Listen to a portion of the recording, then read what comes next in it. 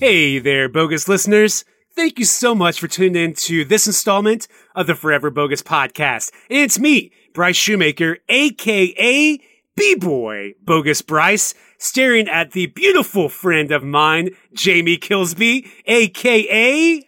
Hey, what's up, nerd? Yeah, it's me. I don't have an AKA this week. I was expecting your AKA to be... Hey, what's up? It's me, Bryce, the guy who had all the Ninja Turtle toys. I thought about doing that, but I didn't want to throw you off, but apparently I did. Anyway. I like that one. It's so awkward, and it doesn't fit, and it doesn't rhyme, and I guess an AKA doesn't have to rhyme, but... No, it doesn't. I mean, on the Forever Bogus podcast, we do like to rhyme at times. Oh, but, if we're feeling fine. But if you we're also, feeling fine. Because you was always like the host that knows the most, the B-boy, the this, the that, and then just one week randomly you were the guy that had all the Ninja Turtle toys when he was a kid. Like, wow, what? Well, you can steal that for this episode if you want. No, that's okay. That's okay. Okay, fair enough. You've earned it fair and square, I believe. I believe you are the guy who had all the Ninja Turtle toys growing up. Although I will say, my cousin, my older cousin Pete. Terminator Pete? This is not Terminator Pete. Okay. That's his name. Terminator is Ryan. Oh, Ryan. Okay. And he was like pulling the wires out of the fucking, sky ride when we were in the land of make believe in the roller coaster. Right. He was yoinking the wires out. We were almost crashing. But no, my cousin Pete. He was like he's my older cousin. Technically my dad's cousin, but we're closer in age. Okay. So I grew up hanging out with him, and he'd always, we always played Ninja Turtles together, and he's been sort of regularly giving me little pieces of turtles that we played with together. That is so awesome. When I was a kid. And so nice of him too. Yeah, it's so cool. I haven't even figured out how to do the proper tribute yet. It's very kind and very sentimental.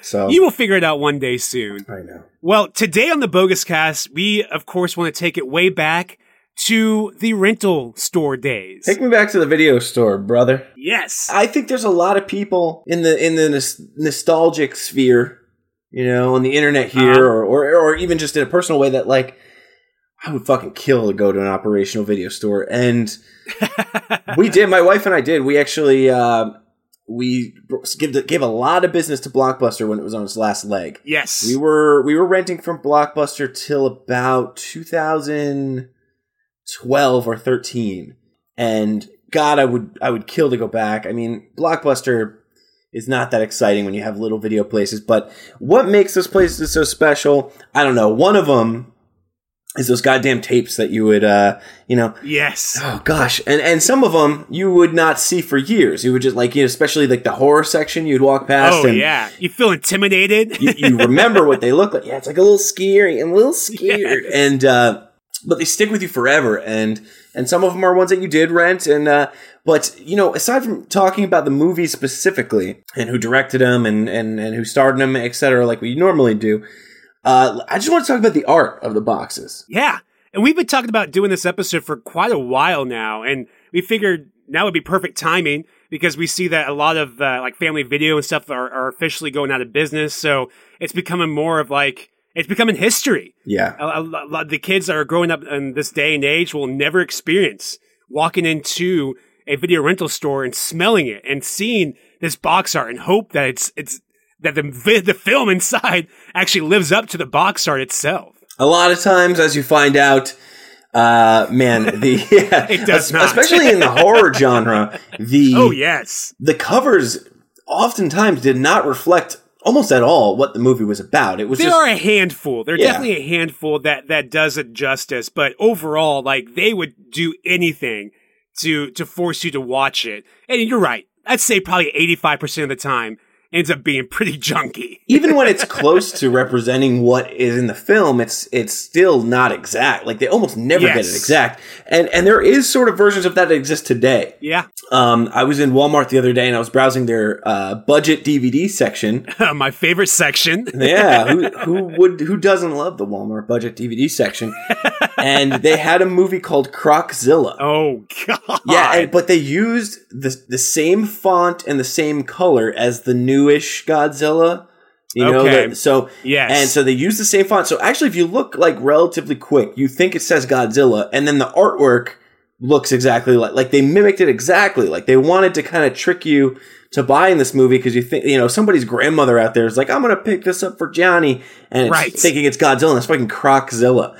And so that's like kind of the new version of that. Fuck it. Hey, shouts out to Croczilla. I don't know if it's necessarily new. I feel like since DVDs were so cheap to mass produce, they would want to make a quick buck off of it. So they would use the worst graphic design art to put on DVDs. Yeah. At least with like VHS, you have somebody who actually went like hand painted all of it. So it looks amazing. Yeah, no. I'm just saying that's a contemporary way that they trick somebody into getting a movie. Yes. Okay. You know? Okay. I get what you're saying. Have you ever seen like oh my God, you look at that art. It's fucking amazing. It looks like the craziest horror movie you've ever seen. Beautiful painting, like you said. And then you go and you watch it, and it's just the shittiest shot on video, horrible thing you've ever seen.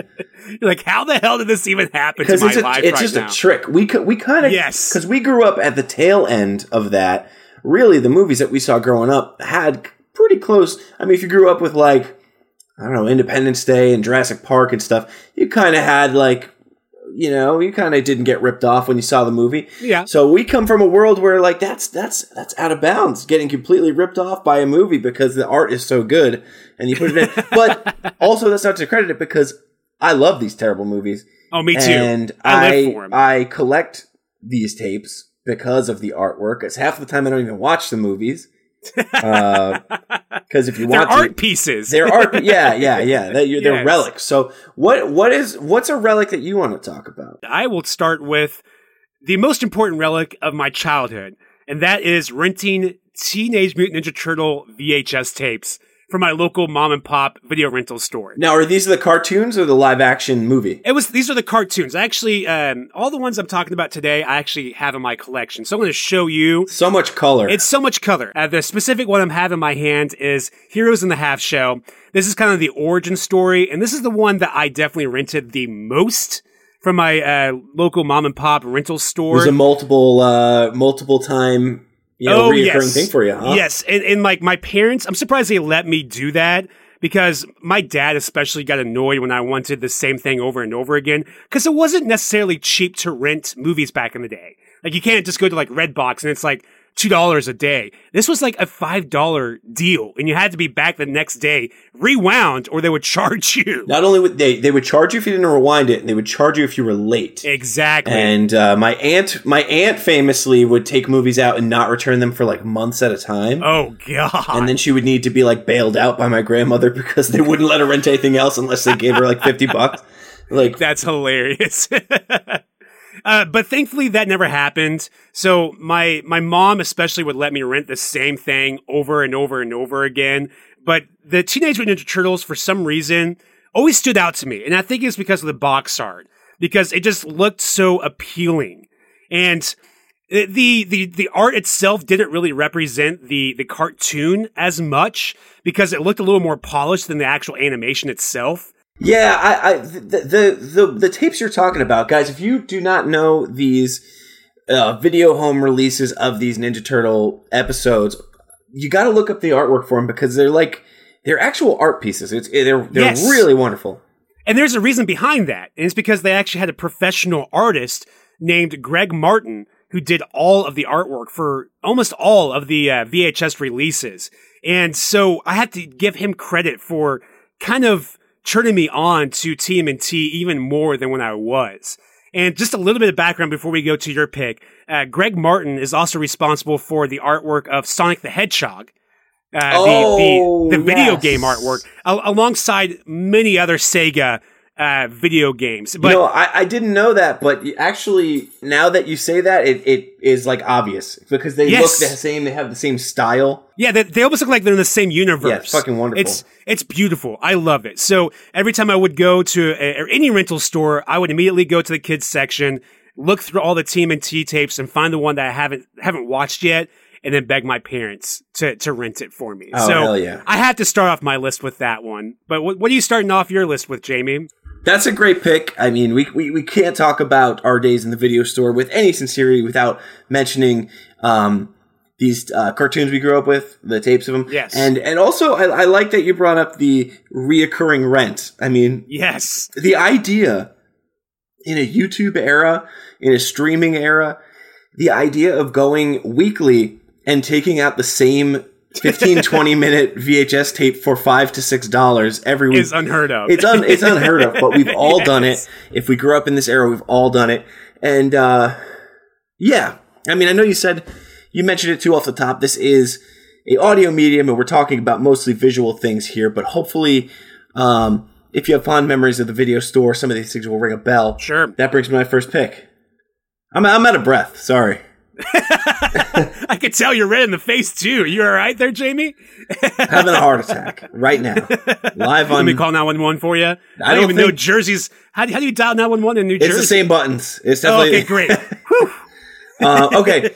No, I have a lot of VHS tapes and the artwork specifically that are so personal to me. I saw them in the video store a lot growing up, and they just really stuck with me in my head for years and years and years, and formulated very much the movies that I would be interested later in life.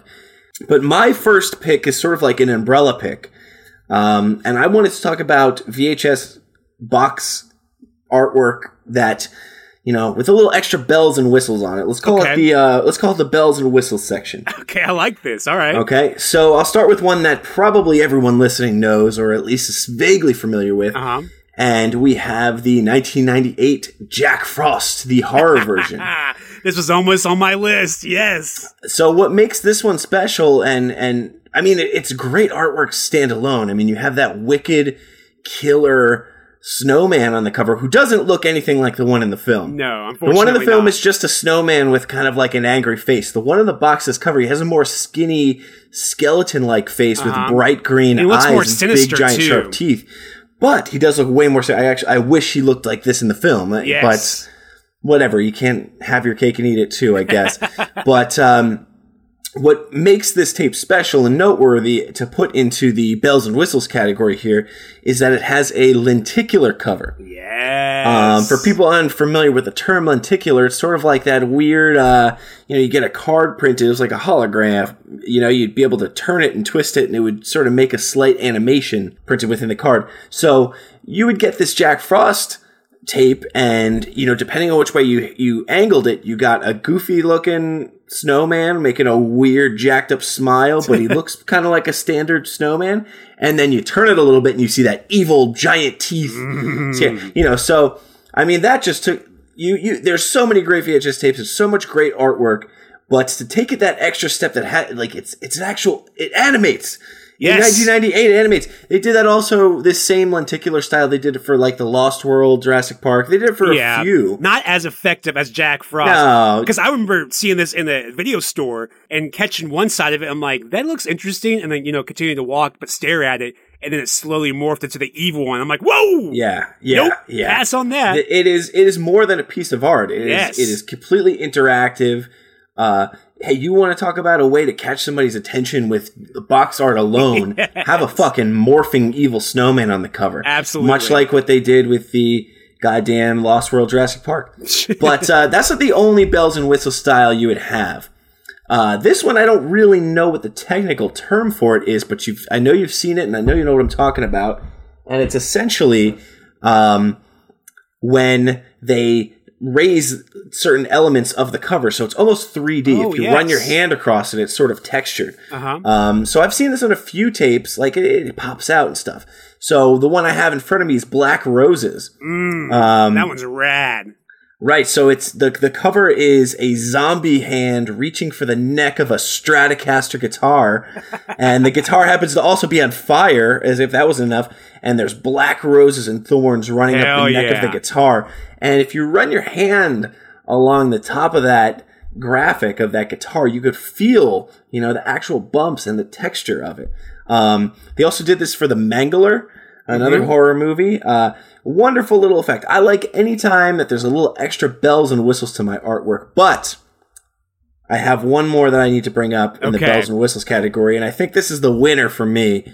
I think I know what direction you're heading in. I'm hoping. All right. Okay. Well, if not, you mentioned the one that you're thinking of. Sounds good. Because okay. I'm thinking of the Rutger Hauer starring Bleeders. Ooh. You thinking about Bleeders? Nope. I'm actually talking about another one. So perfect. I love Bleeders. Yes, with the blood Bleeders, inside. Yes, Bleeders the cover has like these 3 monster faces. They're sort of like these mangled goblin creature faces, real pressed up close to the front of the artwork. Uh-huh. And that would be enough. You would think like that's kind of they all look like cool looking monsters. Like I'm interested enough, but they've also affixed a blood bag to the front. So cool. And there's a bag of blood connected to the front of the VHS box. So you have a bag of blood that you could physically move around. And still to this day, the movie's like 30 years old.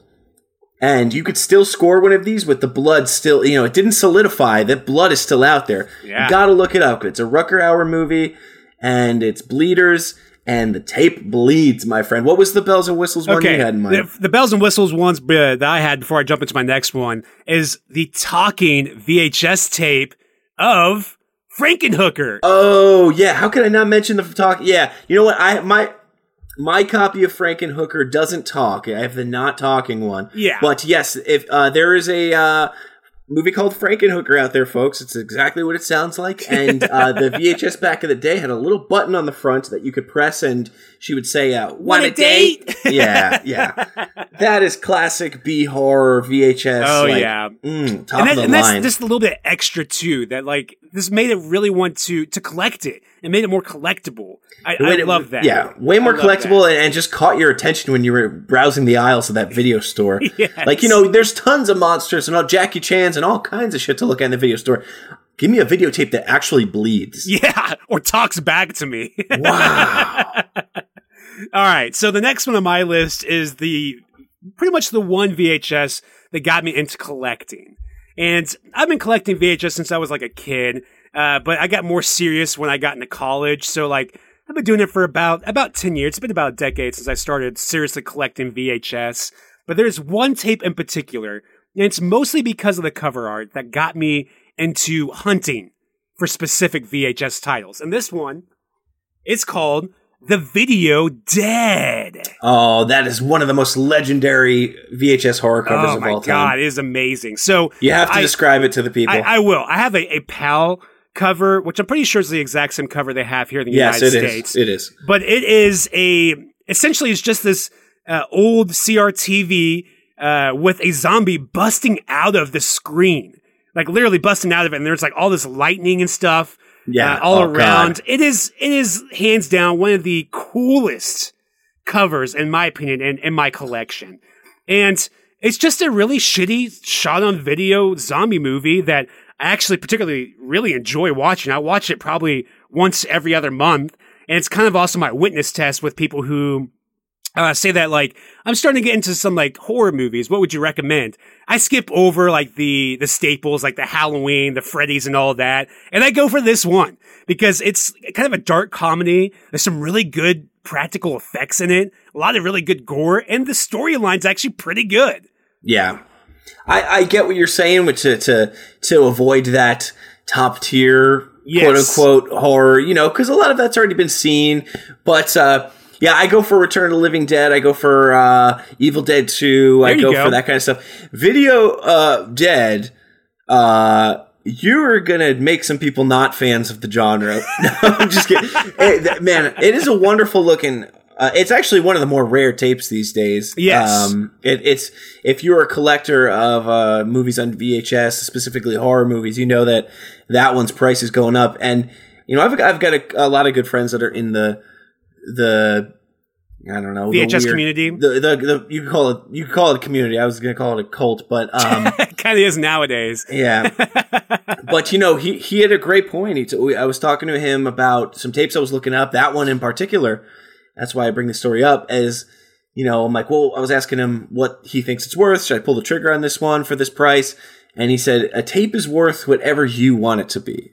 Because if you're willing to pay for it, then that's what it's worth. Sure. Or if some other maniac is willing to spend $80 on a copy of Video Dead, then that's what it's worth. Wow. Thankfully I only spent $10 on this at a flea market way back in the day. And that was like really the first lucky. Like real like grail, like holy grail I was looking for, and I got that, and I'm like, I'm kind of pleased now. But then just wait, we'll get deeper into my pile here, and you'll realize what my actual holy grail is and that I actually own in my collection. But yeah, the Video Dead. If you haven't seen the box art for it, please go Google it. I think you'll fall in love instantly, and you'll want it in your collection.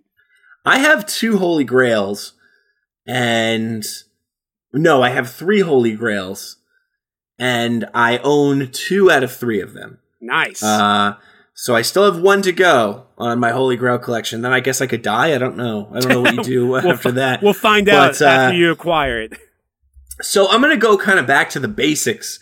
Maybe it's not so basic to everybody out there, but if you are a B-horror movie aficionado or a VHS aficionado or cult member, this is a very obvious one. This is not a very expensive tape, but it's the one that really did it for me, man. This is the beginning for me. This is Evil Dead 2.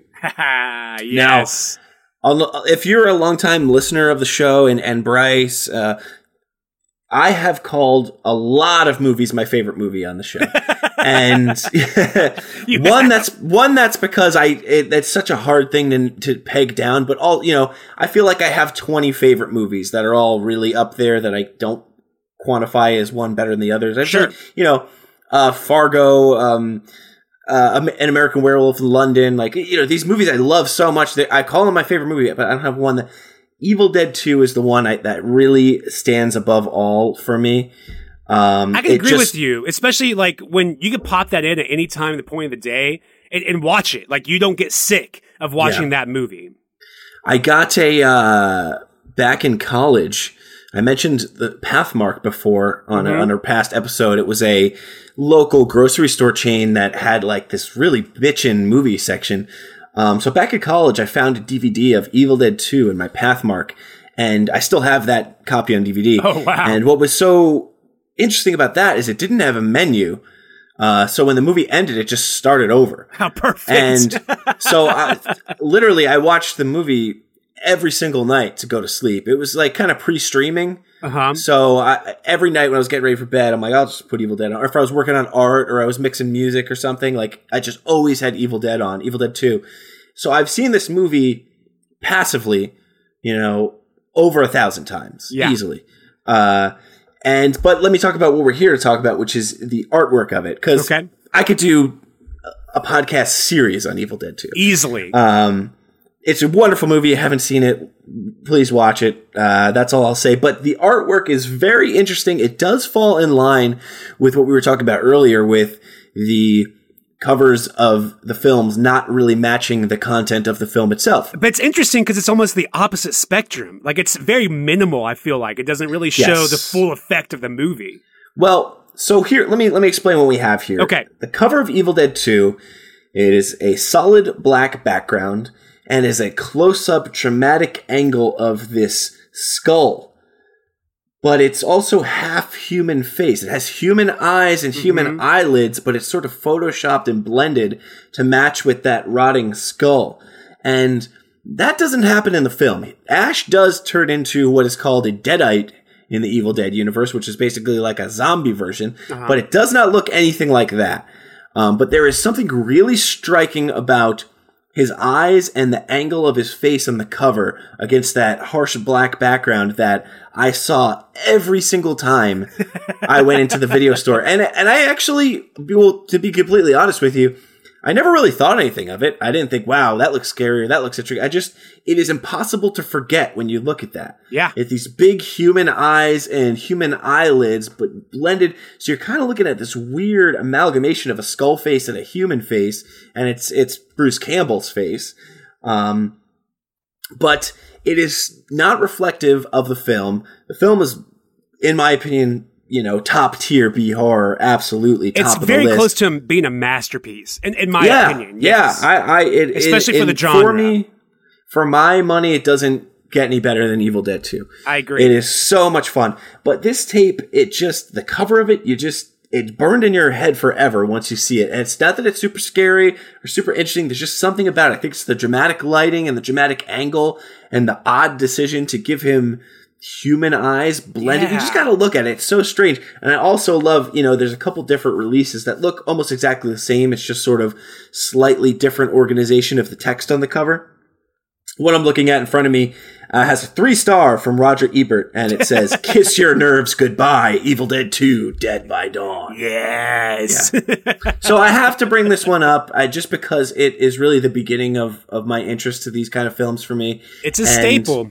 It's a staple, and it I don't know. You could see it. I could spot this from 10 miles away. If it's on a shelf, and if I happen to be in a store that's 10 miles long, and there's this copy of Evil Dead 2, I will spot it. You can point it out. Yeah. Well, I'm going to follow that up with a tape that I've actually talked about this guy multiple times on the podcast. And if anybody who's listening, who's a friend of mine that has come over to my house or to an Analog Sunday, they're familiar with Dave Reaver. And I've been collecting a lot of his releases because, I guess just to give a little bit of backstory, Dave Reaver is pretty much like a motivational speaker. And he would go to schools and talk about AIDS, staying away from drugs, stuff like that. Did he come to your school when you were a kid? He did not. Unfortunately not. I really wish he did. That would have made this story so much more interesting. But he came out with a line of like cautionary tales, kind of VHS. He had one about abortion. He had one about drinking and driving. He had one called Exposing the Satanic Web. Whoa. And that's what I have in my hand right now. And it is one of the sickest covers. God. Yeah. And it also does not make any sense at all. So on this cover, it says Dave Reaver Presents, and it has this huge spider web. And it has this almost, what would you say what kind of spider that is? Maybe it's definitely Black Widow or something. I don't know. He has the anarchy symbol on his butt. He does. And he also has, if you look closely, he also has like the demon. Oh, yes. Goats that's the Baphomet. Yes. So both of those images are on this spider that's in this spider web. And then caught in the spider web are 2 butterflies. So I guess they represent like innocent teens or something. I don't know. You have to describe the text treatment on the word Satan, though. Okay, so Satanic has this really interesting... I would say it's a font type. I don't really know what you want to call it. I would call it a text treatment. It's one of the coolest text treatments I've ever seen. So the S almost looks like a Z. The A looks like a really bad drawing of the anarchy sign. Well, you know what that S looks like? The S looks like the Slayer S. It's the exact kind of S you would carve into your arm. That is funny. And then the T, of course, is like the satanic dagger. Yeah. And then honestly, if you see it in the B there, it's a peace symbol. Which that doesn't make any understand. Sense. Hippies are Satans. Hippies are Satans. What does that mean? I don't know. So I really don't know what they were aiming for with this documentary, I guess you can call it. Man. They were trying This is so cool. I'm glad you brought this one up. This is way out of left field, and it's such a good cover.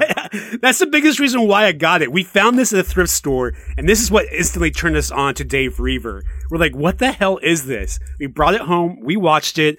All the information they gave us in this little analog piece of analog slab is almost all incorrect. They talk about satanic practices. They talk about satanic images and TV and movies and shit like that, and about it's just a cautionary tale during the satanic panic. So in all honesty, this is one of my favorite tapes in my collection, just because of the cover and the content that's inside. And what's cool is that Eli from Magnetic Magic Rentals. What's up, Eli? Eli, he ripped this and put it on his YouTube channel. So for anybody who's interested in exposing the satanic web, presented by Dave Reaver, go find Magnetic Magic Rentals on YouTube, and it's on there. And there is an amazing score to this. Dave Reaver's brother is a musician, and he puts together this super metal soundtrack for this, exposing the satanic web. Like, it is fantastic. I think you would love it. Yeah, I'm definitely going to watch that when we finish up here. You know, I wanted to talk mostly about if this topic, if people enjoy this episode, we could do this one 100 times over. Easily. But I wanted to stick to ones that either were video store mainstays or just things that stood out. But now that you're talking about that, I want to talk about the Bizarro stuff. That's my favorite. I'm looking right now at a tape called How to Eat Lobster by Maine humorist Alan Smith. It shows how to easily pick out all the meat of a lobster. Ooh. Oh, yeah. And here he is on the cover. Why is that turning me on? Yeah. Oh, God. What a great tape. Actually, it's on YouTube. I'll send it to you. How to Eat a Lobster by Maine humorist. What's a humorist? He's not quite a comedian, but he's a humorist. I don't know. I had to Google that. Have you ever been to Maine? I have never been to Maine. I've never even seen the ocean before. Oh, my God, Bryce. I know. I need to just go visit you. You could take me to the ocean. We can go skinny dipping. We'll figure it out. For real? You've never been to the ocean? I've seen the ocean, but it was like the Mississippi part. So it wasn't like that big of a deal. I never actually got to step into the ocean ever before. All right. Well, you let me know. Okay. Because, and if you want to take a quick trip to the ocean, well, I'll send you the link to How to Eat a Lobster. Because that is a Maine accent. That's what I was going to ask you. Because I had family that lived in Maine for a really long time. And we would go up every Thanksgiving and sometimes in the summer. The summer trips are always the best. And you get, every once in a while, you get a good taste of that Maine accent. I'm going to teach you how to eat a lobster. It's great. That. It is good. But we're not talking about I'm not talking about how to eat a lobster. I suggest you look that up. It's a lot of fun. I will. Last time off air, Bryce, you and I were talking a little bit about the Criterion Collection. And, yes. They could get really pricey. I understand that. But as somebody who really loves film, I love how much care and effort they put into these movies. It looks like they're, the artwork is restored or remade entirely, and it comes with all these great different little things, and they really care about the films. And the VHS version of that, in my opinion, back in the day, was the Elvira Thriller video. Yes, the big boxes. Yes. Yes. So exactly. So non-VHS collectors. If you're a VHS collector listening, then you know exactly what a big box is. If you're not, it is a box that is, well, big. And no, it's a bigger box, and it's filled with a little bit of cardboard to fill up that space, but it makes it stand out a lot more. And they have more room to put the artwork on there. They can get a little bit more detail into it, which is fantastic. So these Elvira hosted Thriller videotapes, it was mostly old horror films like The Cyclops, The Monster Club. What am I looking at here? Visitor from the Grave. Mm-hmm.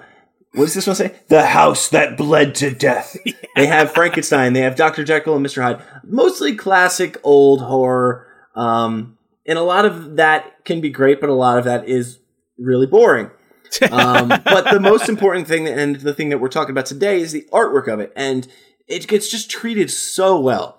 All the original posters of these films, just as high res as you've ever seen them, printed super crisp, super clear.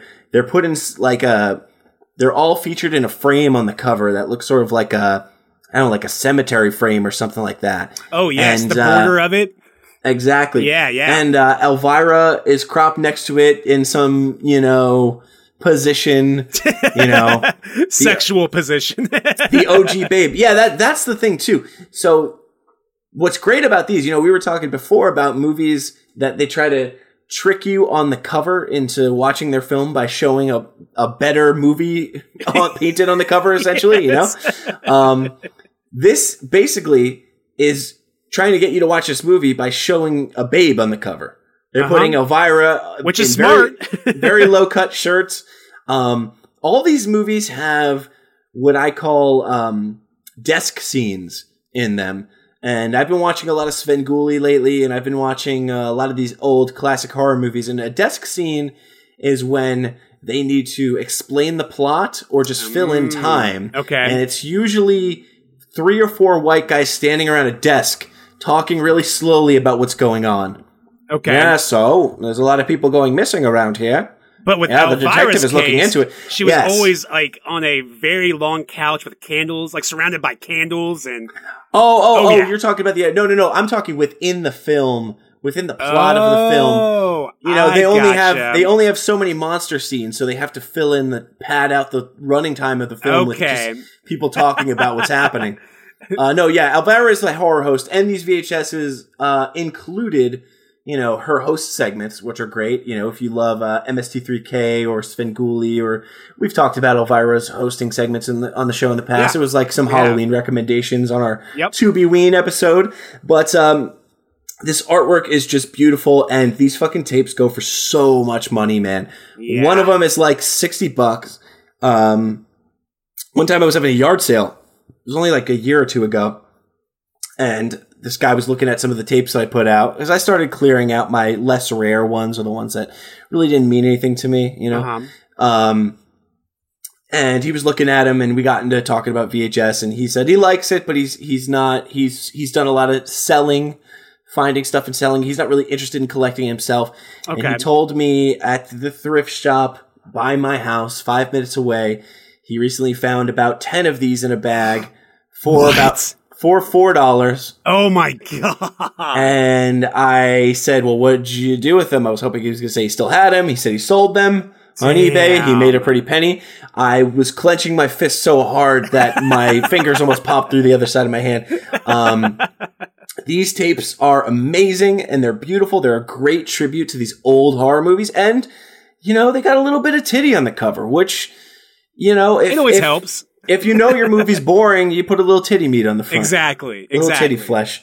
Yep. But yeah, I love these tapes, and I hope to one day have the whole set, but I am not a millionaire. So that day is probably far away.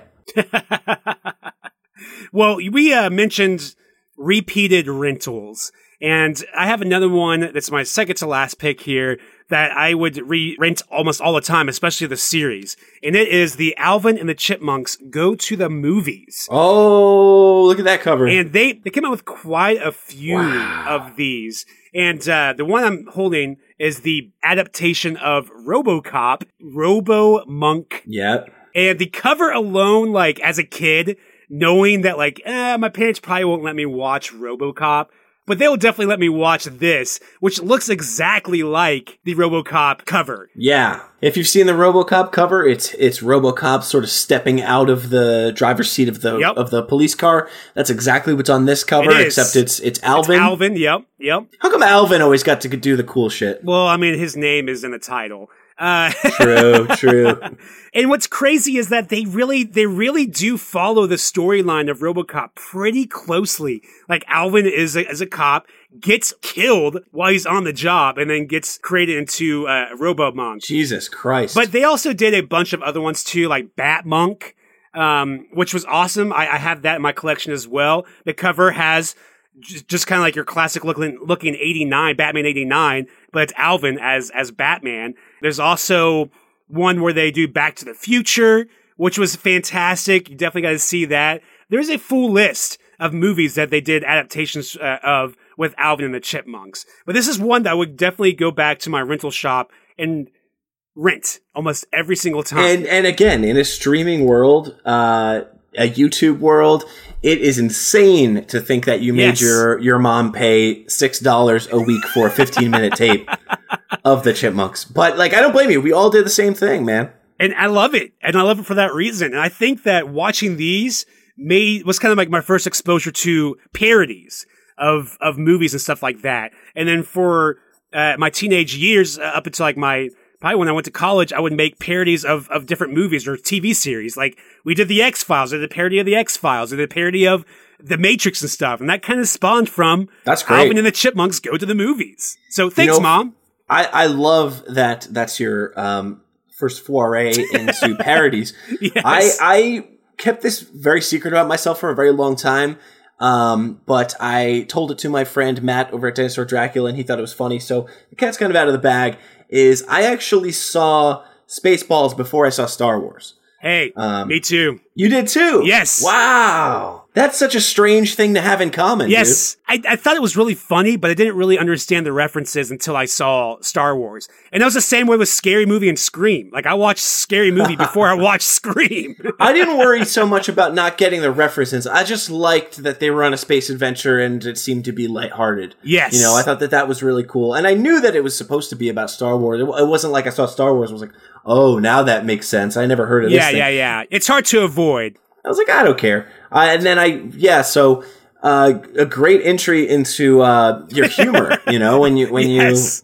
figure out who you are as a person and the things you find funny and stuff like that.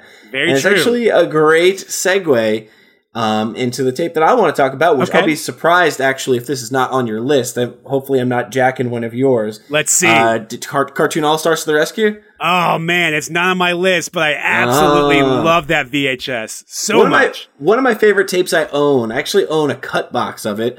To non-collectors out there, a cut box is, back in the day when you would rent a video, they would cut the spine off it so they could fit it into that hard cover. Yeah, to keep it from getting too dusty or dirty or whatever. Or banged up, yeah. Yes. And so in the beginning of my collecting as a VHS weirdo, I preferred the cut box because it reminded me more of the rental store. Me too. It was usually covered in stickers, and the spine said the video store or library where it came from. I thought that was really cool. It had the number where it was categorized and stuff. Yeah, it felt more archaeological rather than just spending $50 on a tape. It was like, I know where this came from. Yeah. I can kind of maybe surmise how much it was rented and it's got all some that, history. It's got some stickers on it. Yeah. Yes. For you out there who haven't heard it, this was in the 80s.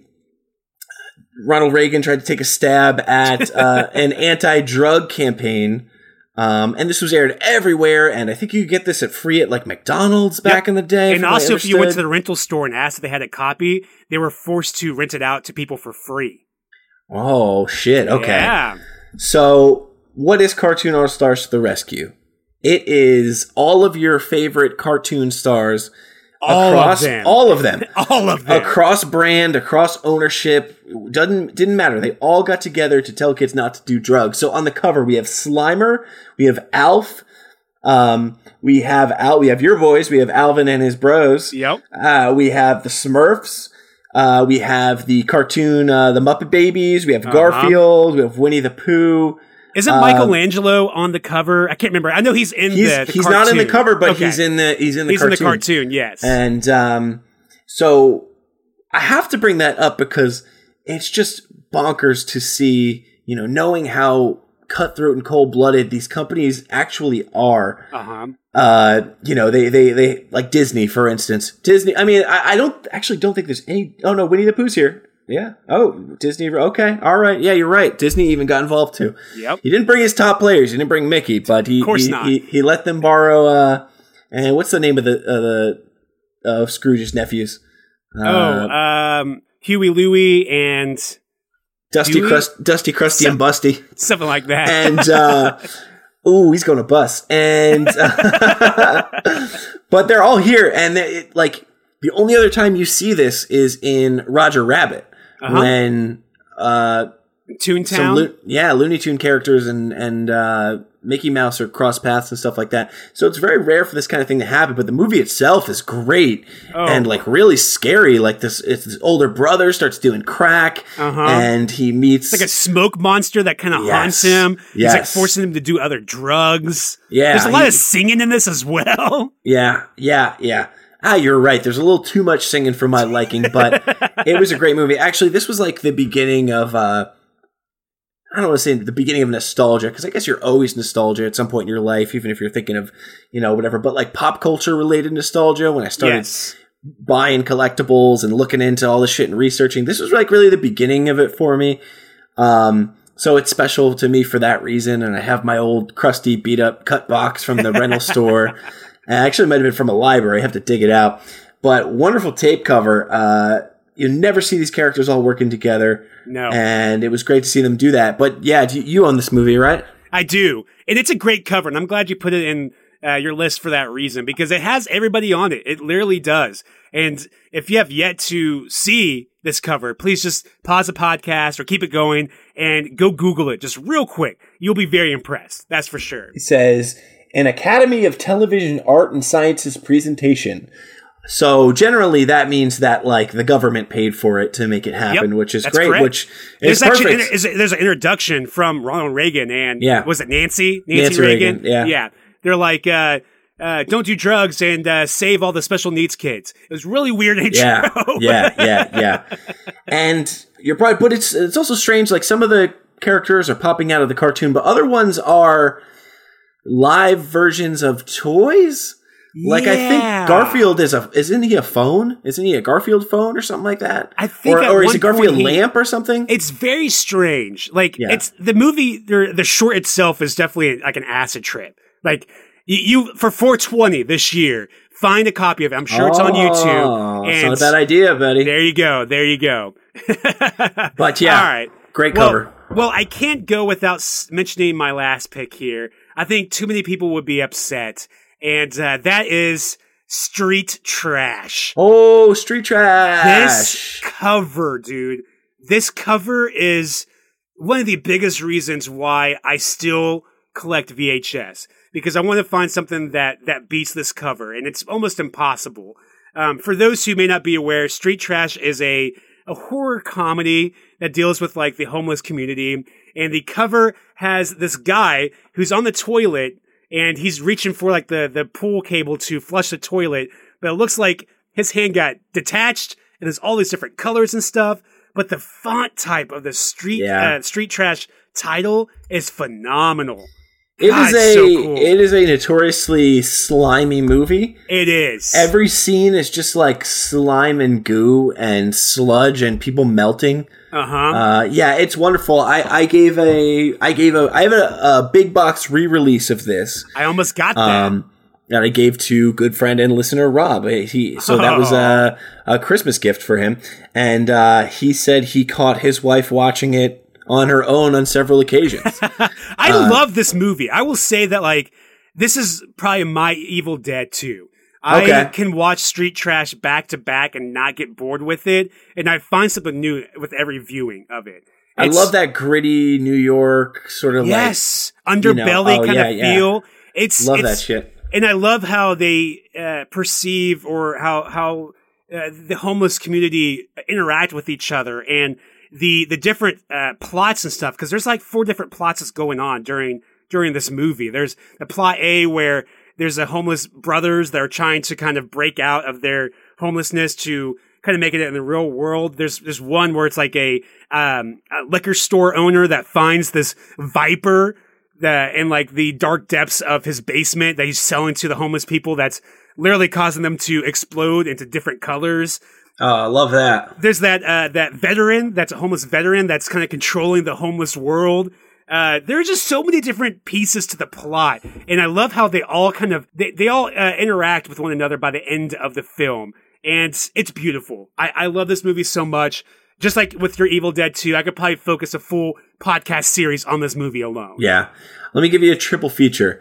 Okay, let's do it. Street Trash. Chud. Yes. And The Stuff. Perfect. Because they all have heavy homeless. Yep. I don't know. That seemed to be like it's all ooey gooey, and there's not a whole lot of blood in this. That's what I love about it. Like it's just all these crazy colors, like neon colors that are pretty much in place of this blood. So it doesn't need blood. Yeah, it's great. So think the goriness from Evil Dead 2, but with neon colors. It's phenomenal. Which is great. Yeah, that's a great way to describe it. And that cover. Let's get another look at that real quick. That is just wonderful. It's got this overall blue color to it, and I think that's natural. That's not from aging because a lot of these VHS. It's natural. Oh yeah, so it's like it's naturally blue color. Yeah, you got that really bright text treatment of the logo down in the bottom, that orangish yellow. Pops on that. It's a great cover. It's a great piece fantastic. of art. Like that you should own a poster of it. Absolutely. I do actually. You want to see it? Look. Yeah. Right here in my office, right no there. Shit, you really do have it. It looks even better blown up like that. It's fantastic. And like I said, I can't go without talking about that. At least, it's kind of the top of my list. Fuck yeah, dude. Well, what's the last one on your pile, man? I want to end this on a high note. Well, I have to bring it back to basically that same situation I was talking about earlier, which is just ones that I used to see in the rental store all the time that never left my head. And this one is, before Lord of the Rings, Peter Jackson did Dead Alive. Dead Alive. Yeah. Yes. This is a really, really, really great horror movie, but the cover just iconic. Really stands out to me. Yeah. It's so... Let me explain it to you. The cover of Dead Alive, the VHS cover, look it up if you haven't seen it. It is a woman who has her hands stretching her mouth apart, if you can imagine, agape, sort of like Goatsy pulling his butthole apart. She's pulling her mouth open as wide as she can with her hands. And inside of her mouth is this weird, kind of tiny, cartoonish skull with these big, bright blue human eyes. Really, really strange. It used to scare me as a kid. Like, I would avoid looking at that cover. This scared me as a kid. Store. And that's the thing, too, because I would see this and I would think that that's what the film is about. Like, this woman who, like, vomits up little skulls. Or, like, little skulls appear in her mouth. Because she's got these really shocked eyes. While she's stretching her mouth apart, and this little tiny skull man. I don't know, how big is the skull? The skull's about the size of like a baseball? Maybe. Yeah. And it's in her mouth, popping out, getting a little peek. It kind of runs the same, sort of spectrum as Evil Dead 2, where it's like kind of an off, weird Photoshop. It's not a painting. It's just sort of a weird Photoshop that's like, it's kind of wrong. It doesn't look right, like if you look at the proportions. Like, the proportions are way off. The proportions are way off. Like, I don't know, is that supposed to be her skull popping out of her head through her mouth? Probably not, because there's two sets of eyes.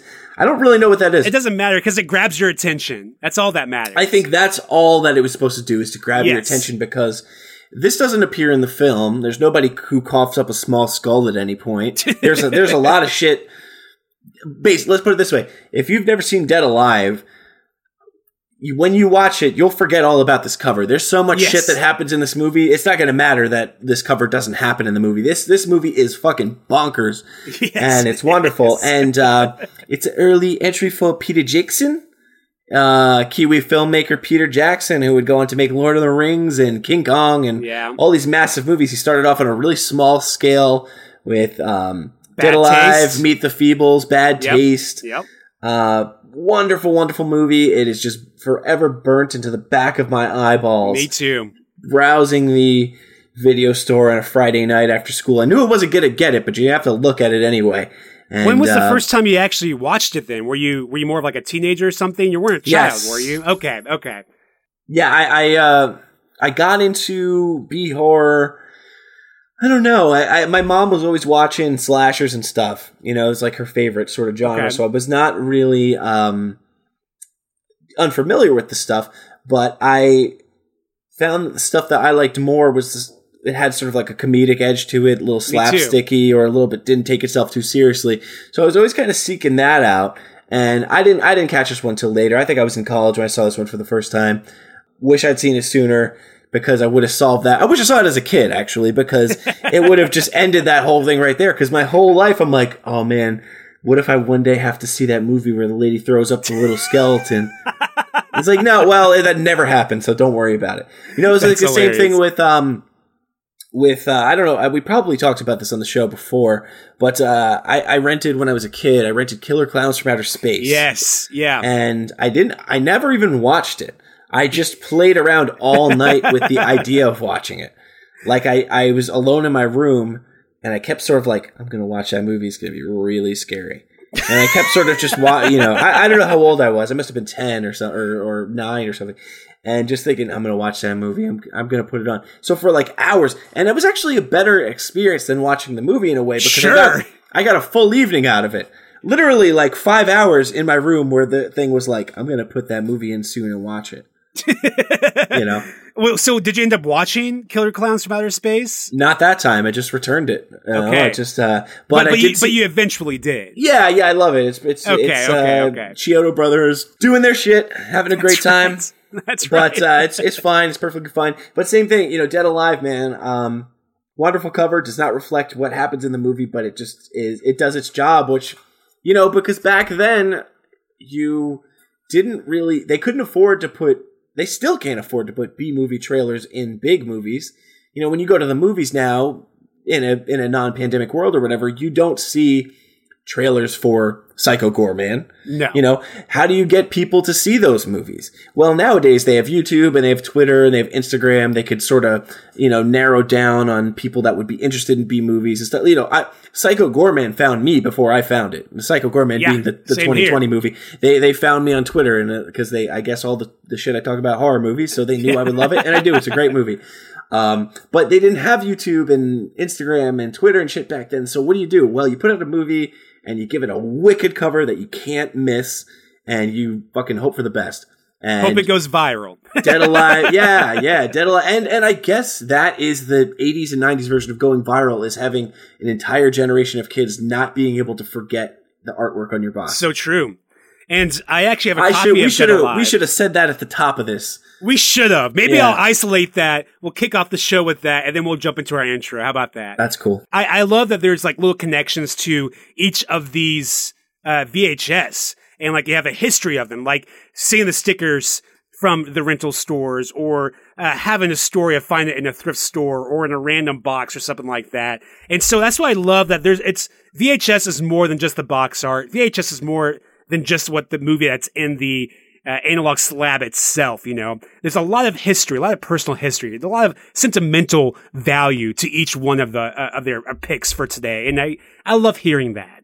Yeah, we talk about that on the show all the time, is how something as simple as an image or a movie can trigger all these memories and stuff. And, you know, like I have this memory of, I must have been like fucking 3 years old, and I was on vacation with my whole family, you know, like some extended family too, and my aunt rented Little Monsters that we watched. Nice. And like that's the only thing I remember from that vacation, because I was like 3. You know, I remember walking up these stairs on the house and watching Little Monsters. So, you know, artwork and movies and all that shit, it could really trigger thoughts and where you were and what you were doing at certain times of your life and what was important to you. And so many of these I mean, everything I mentioned today is as dumb as some of them are, is very, very important to me. Absolutely. And we want to hear from you, listeners. Like, after you listen to this episode, please post your favorite VHS covers on Instagram or Facebook or whatever and tag us. Jamie and I are working on like a listeners episode as we grow closer to the end of this season. And we'll definitely share that with everybody here on the podcast. I think that would be a lot of fun to do that. Definitely. I mean, there's so many great movies. I mean, there's no way we could do this in an hour and hit all the ones that were cool or meaningful to us. Yeah, absolutely not. Yeah. So let us know what we missed. Yeah, exactly. Well, for the remainder of this month, we have a couple great shows lined up. And then for March, we actually have some special guests coming on the show. I'm not going to reveal quite yet, but we're definitely going to be talking about butt rock. So excited about that one. That's going to be a lot of fun. And then, of course, we're going to be wrapping up the season with Half Halloween as we kind of grow closer to summer. And that will be in May. So we're actually getting pretty close to the end of the season. I really can't believe that at all. It's gone very fast, and it's been a great year. I think I'm so thankful for everybody who continues to listen. Absolutely. And sort of gives a reason to do this beyond just having a good time. And thank you for listening and enjoying, man, for real. And with that being said, I want to remind you, if you feel up to doing it, rate us, review us, leave us a review on any of the platforms, specifically the iTunes. I guess that's what people care about the most. So if you have some time after the show, please do that. We would really appreciate that. Until next time, be kind. Rewind. Always remember to rewind those tapes. You gotta rewind those we'll tapes. all stay